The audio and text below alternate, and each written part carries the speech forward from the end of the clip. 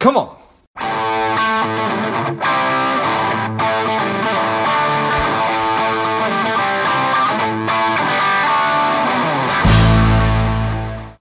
Maureen and Charlie, are you ready? Yes. Yes, we are. All right. Well, I'm ready. The people are ready. Let's go. Welcome to Lifeblood Engaged. This is George G. Our guests today are the strong and powerful Maureen Pelton and Charlie Hartwell. They are the co-founders of the Shift It Institute. They're known as the Power Couple, helping people to transform into better versions of themselves. I'm excited to have you on. Maureen and Charlie, tell us a little bit about your personal lives, some more about your work, and why you do what you do. So our work at the Shift It Institute is about igniting consciousness, inspiring human potential, and creating paradigm shifts. One of the ways that we do this that work is through the Bridge Builders Collaborative, where I'm the managing director and Maureen's a partner. We've been investing in startup companies in the space of mindfulness, consciousness, spirituality for the last 10 years. And we've been making a global impact through supporting entrepreneurs who are providing invitations for people to go deeper. So that's the primary work that I do. And I'll answer our personal life. We are husband and wife, and we are conscious parents. We've raised 3 amazing 20-year-olds who are out in the world. And we are deeply committed to doing our own personal work and our own work as a couple and our own work with our family and parenting. And one of the, I think one of the key components to that is we've both been trained in nonviolent communication. So that's how we engage in the world. And our children were raised in it. And so they use it and don't even know it. That's the little trick. Right. It's always kind of a trick to get somebody to do something to make them think it's their idea, right? Yeah. So nonviolent communication for my children. I have a 4.5-year-old and a 1.5-year-old. So if we could spend the entire time focused on that would probably be good. Just kidding. All right. So when you say conscious parenting or conscious, what do you mean? Well, personally, what I mean is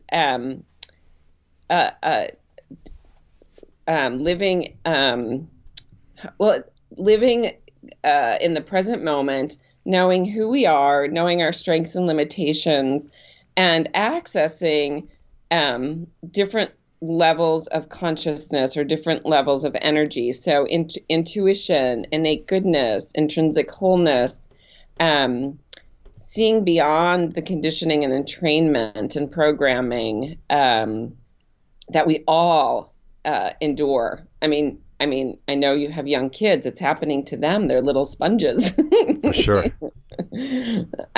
So it's really about rising below, because it's both and. It's going deeper within and expanding outward, but it's into more experience-based awareness versus thought-based knowledge.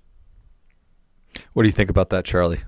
Not necessarily what Maureen said, but just your thoughts in general. Normally, when we're talking about parenting, just listen to her.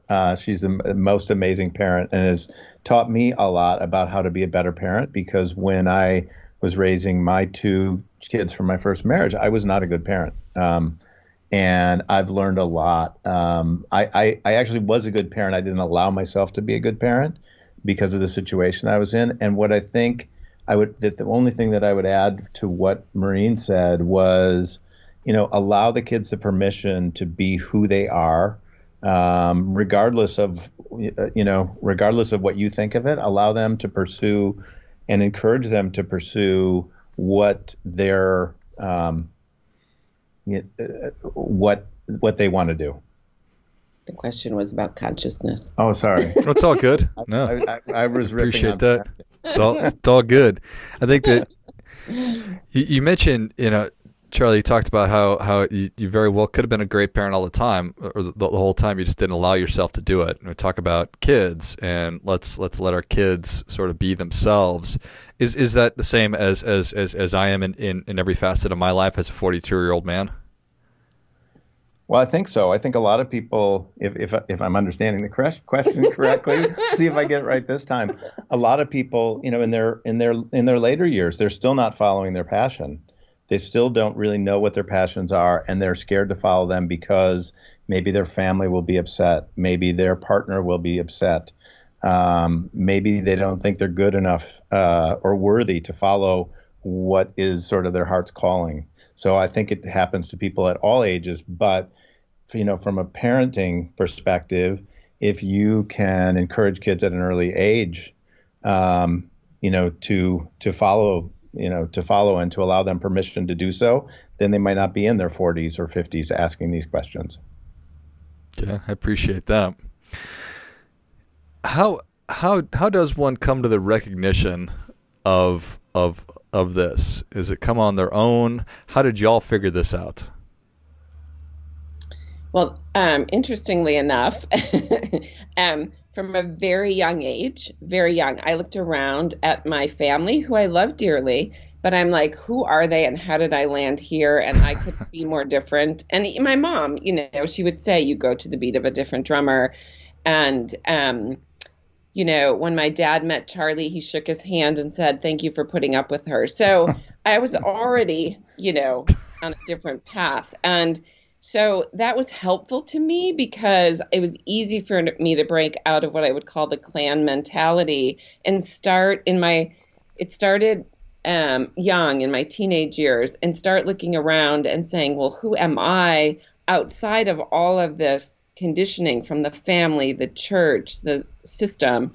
But then at 21, I had a spontaneous mystical experience, and that's what changed my life and deepened my pursuit of understanding I'm an energetic being in physical form having a human experience. And so what people don't understand is that transformation means letting go of everything. You can't be attached to anything.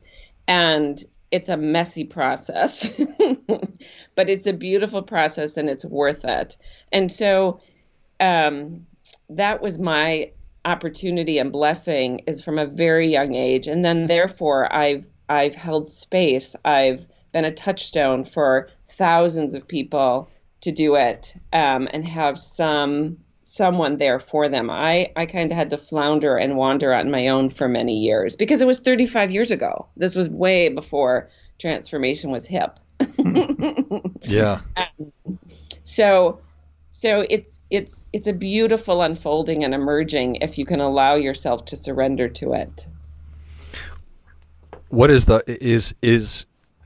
I'm sure that every aspect of this is really hard, and it's probably each aspect is harder for some people.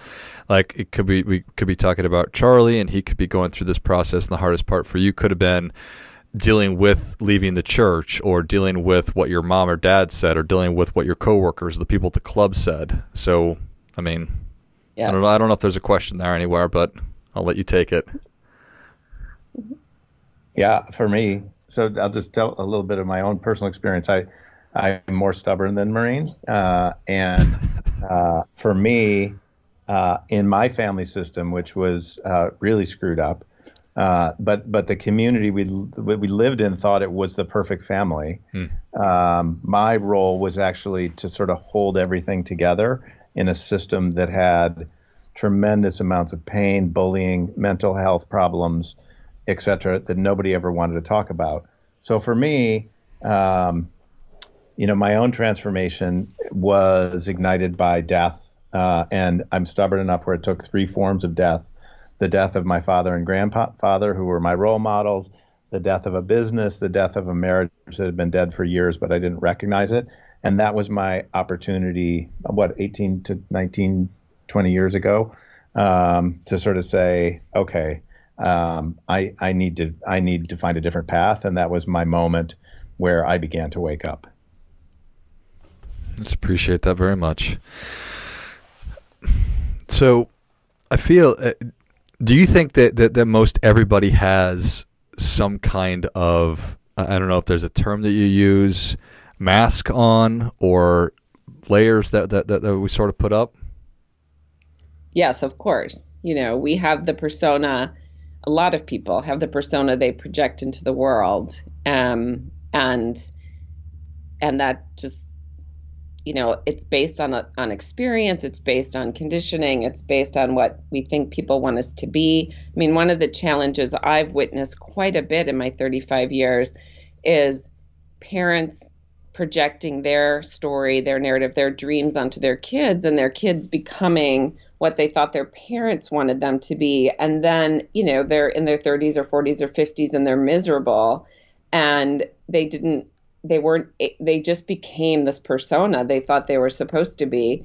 And there are many who with great courage walk away from all that. I mean, I actually had a client who was, I think, in their early 40s who was a journalist but had always wanted to be a doctor, and they went to med school in their early 40s. They were like, amazing. I became a journalist because of my parents, and this is really what I want to do. And I find a lot of that, and I witness a lot of parents doing it to their children, and they love their children. They're not doing it on purpose. But they think they know what's best for their child versus, I mean, if anything, what we need to do for our children is to acknowledge who they are and listen to them, because it keeps them connected to themselves. You see a lot of people out there disconnected from themselves because they just, you start doubting yourself, and you get to the point where you don't trust yourself. And the one thing we can give our kids and the people around us is to really acknowledge what their experience is, what their feelings are, what they need, because that keeps them connected to themselves. You mentioned courage, and that it requires courage to be able to take these steps. Life is full of risk and rewards, and I can 100% see where it takes courage to start doing this work. Do people say, well, how do I know that it's going to be worth it? Yes, all the time. There's this beautiful place where, people are suffering and their life isn't working, or they know something's off, and they start to become more aware, and they start to make changes. But like I said, they have to let go of things. And this is the moment where we go into what I call the abyss, or the unknown. And we're sitting there having letting go, knowing we need to let go more, but there isn't anything to hold on to. And what people really want is, they want reassurance. They want to know that it's okay, it's going to be okay once they get there.